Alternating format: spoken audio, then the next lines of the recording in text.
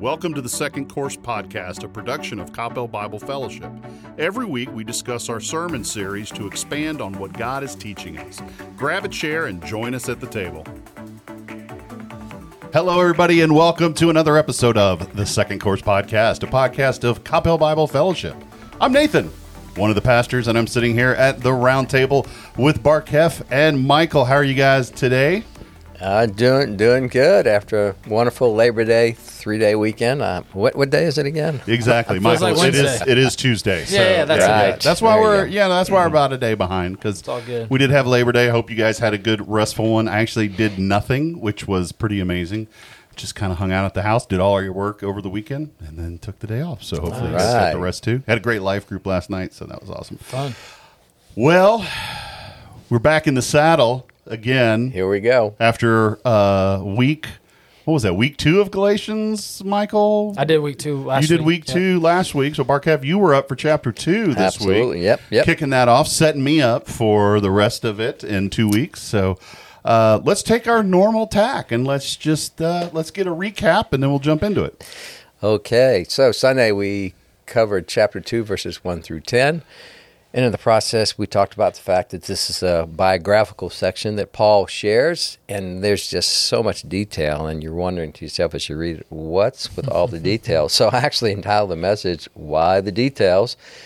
Paul talks about having gone to Jerusalem after 14 years of having not been in Jerusalem, and he also talks about having gone with Barnabas, his Jewish missionary brethren, and then also bringing Titus with him, a Greek who is also a strong believer. Obviously, the book of Titus was written to Titus, and he just describes, he names James, the half-brother of Jesus, Peter and John.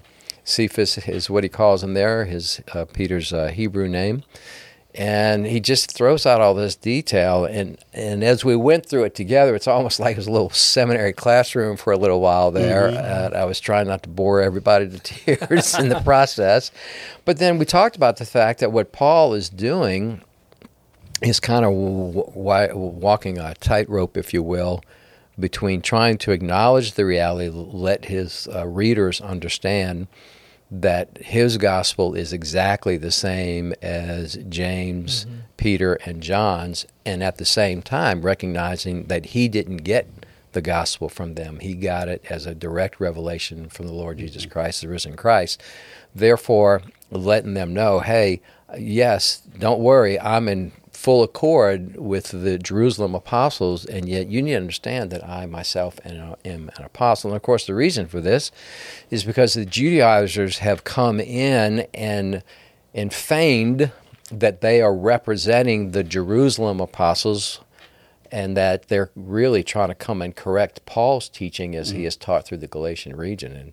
And what they're really doing is teaching the fact that, or their belief, that for a believer to actually be saved and or be in good stead with God, they must become a Jew, meaning they must be circumcised, and they must practice all the dietary laws, and they must also practice all the laws, as in Deuteronomy 16:16.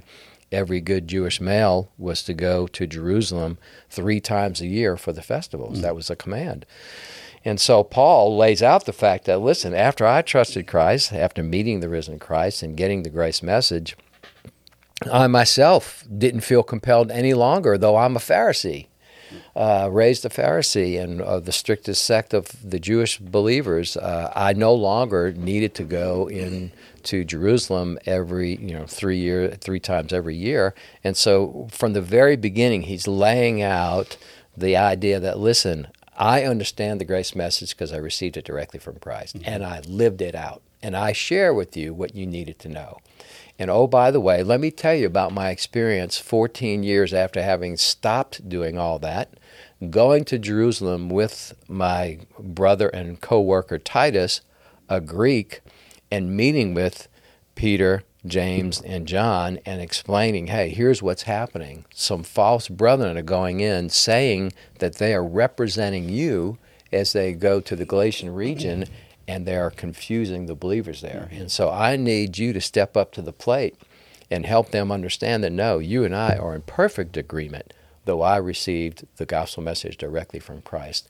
And he highlights the fact that he brought Titus to demonstrate that Peter, James, and John did not require of Titus that he be circumcised. He said, I've got a living test case right here. Yeah.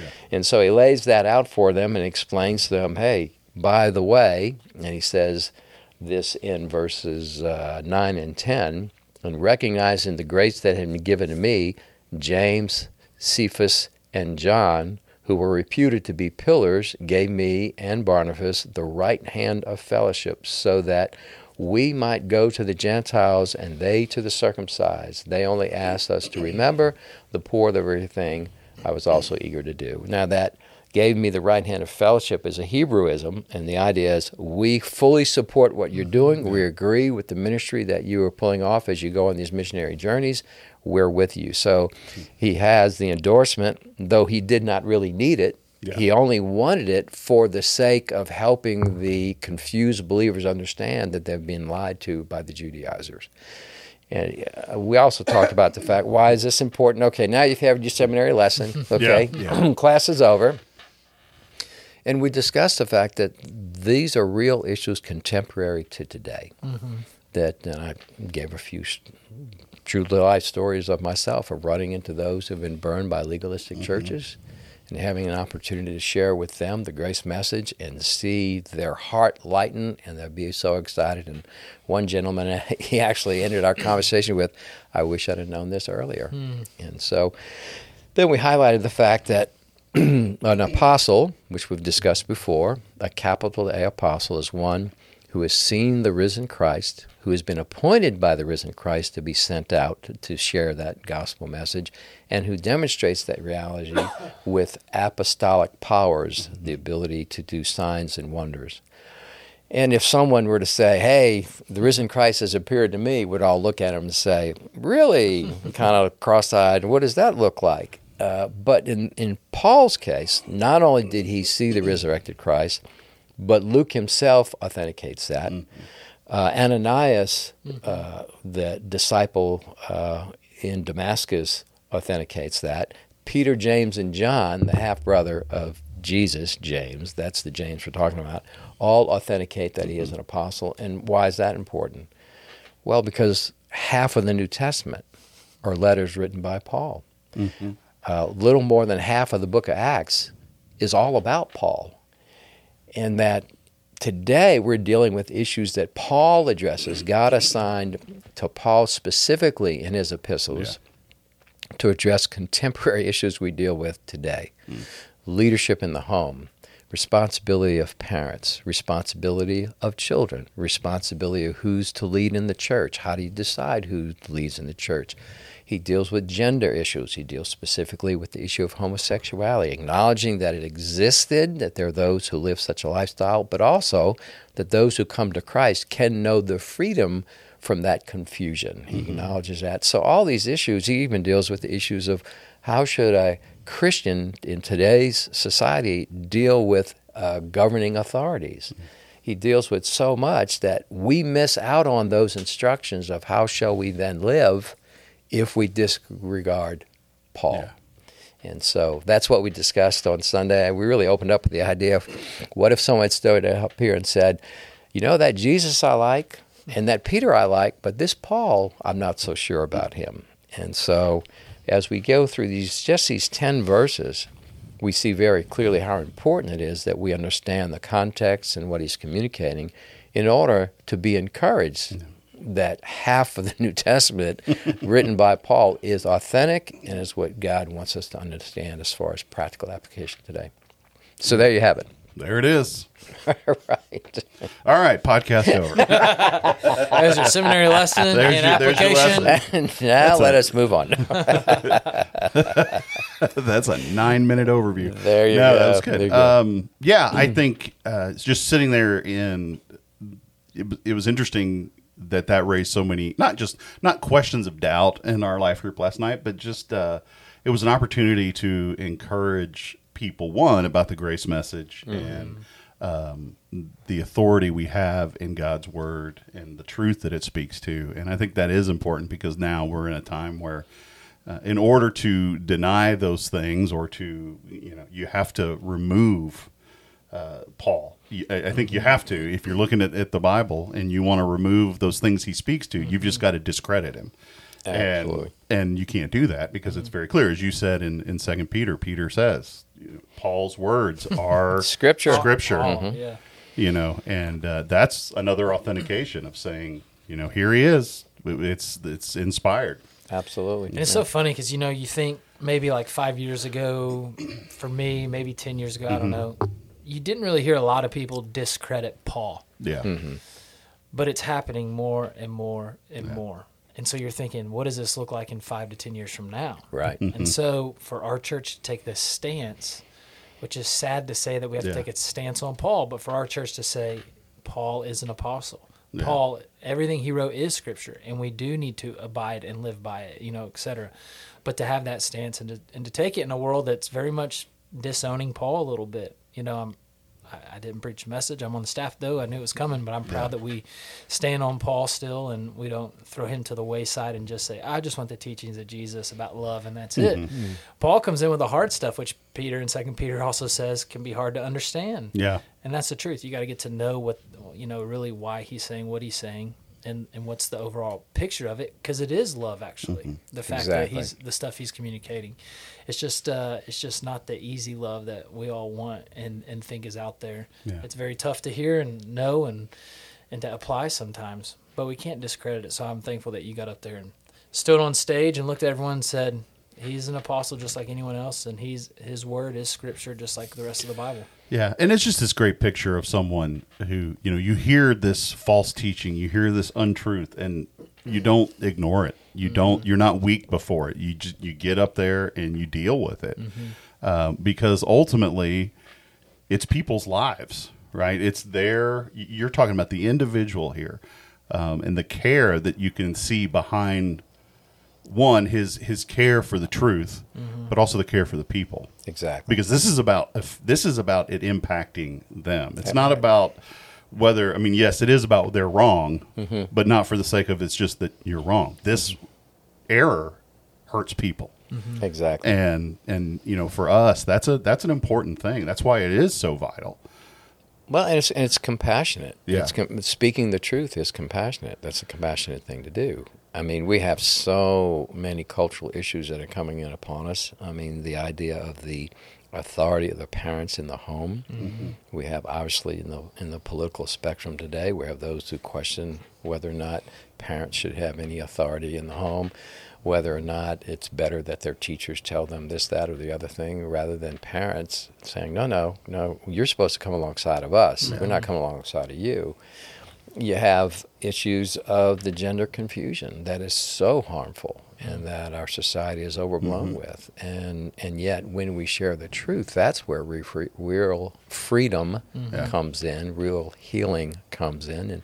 And Paul's very clear about that. He's a strong personality, no question about it, but ordained to be so. Yeah. But he also clearly illustrates the fact, look, I came in like a tender father. In fact, I was like a mother to you in the way I was being compassionate in these scenarios. And he really was. And, anyone who has children, certainly the three of us around this mic, we do, and we know that the compassionate thing is to teach right from wrong. Yeah. And to hold children accountable when not, in a loving, necessary way. And similarly, as he is discipling those under his charge, he's doing the same thing, and you have to speak the truth in love. And sometimes truth in love does involve consequences for choosing wrong. That's the reality. It's just reality. Yeah, it's just reality. How many times have you heard, you read Paul saying grace and truth, Absolutely. the greeting, the intro, and usually at the end, saying grace and truth. And it's like, well, you think about that. You need to know the truth. But you also, I'm going to hit it to you. I'm going to, it may come across pretty hard. It's the truth, but I'm going to bring grace with that. Yeah, absolutely. And it's that whole compassion side of going, I'm doing this because I love you. I love the Lord and what He's called me to do. And that's the calling part of that is to speak this to you and this truth that you need to hear. And it's going to be hard to hear sometimes, but it is the truth. And just because you don't like it doesn't mean it's not true and doesn't mean you can just brush it off. Exactly. And so that's what's tough about this stuff. And if it's a healthy way, I don't know. I semi-fear what it's like with my 3 girls when they're in their 30s like me. What's truth going to be like then, and what, how much of the Bible are people going to be saying, this is the part you need to look at, not all this other stuff or whatever. I don't know. Just nervous about it, but I mean, I love that we can stand up there and say, no, it's the whole truth. It's the whole Bible. He's a part of it just as much as anyone else. Yeah, I think that flip side or reverse definition of compassion now, and this worldly definition of compassion is to give you what you want.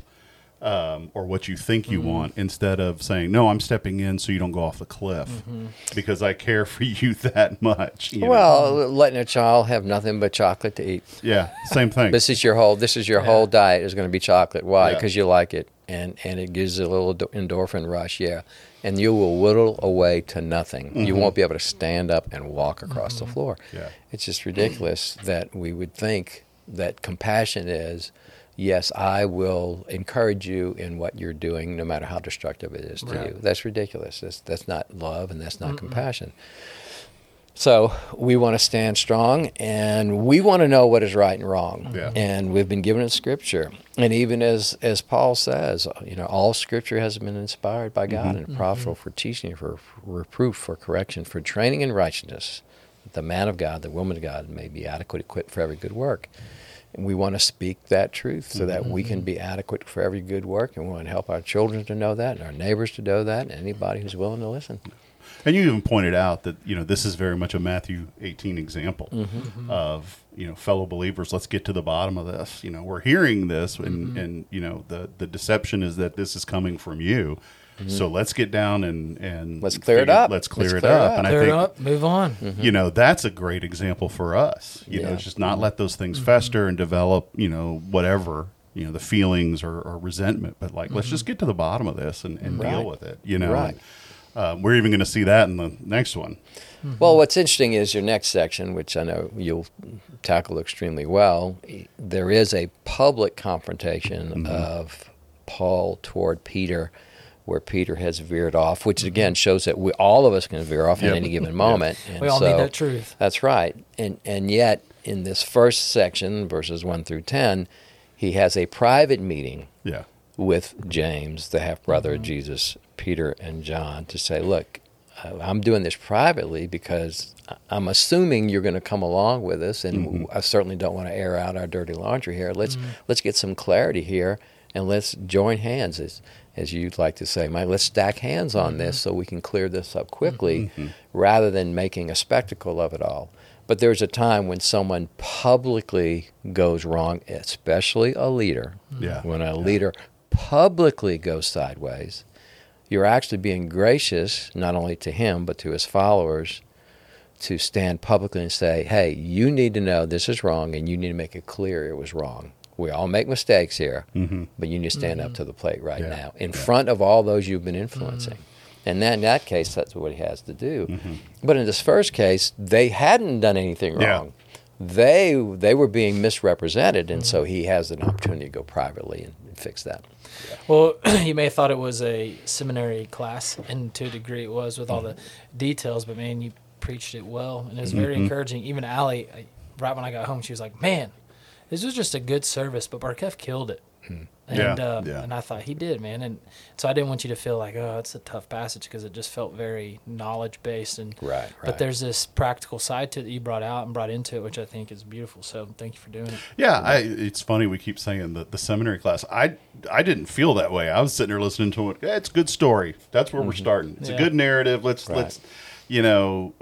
because it is. It's fascinating. Well, you need to know the background true stuff, story. the information, so you can make that passage come alive. Yeah. So to know all the behind the scenes and to figure out why he actually wrote it, when typically you may just read through that and be like, oh, it's just a narrative. Okay, let's get into Galatians further. It's like, no. Let's take these 10 verses. There's a lot going on. There's really interesting things. So I enjoyed that, and then being able to hear the personal stories were really cool. I mean, very encouraging. When you hear that, like, okay, you take it out of that academic into, look, this is how literally it plays out. This is the real life. This is the real thing, and those are experiences. I think your story about the guys camping. Every one of us, we're walking by, we hear something, and then the heart starts racing, and we're like, Yeah. Okay. Nope, I'm on vacation. We've been Sorry. there, done that. Yeah. It's not the Amazon anymore. That was I'm not on a boat. that right was now. fantastic. But Yeah. it was so relatable. Like, oh yeah. Yep.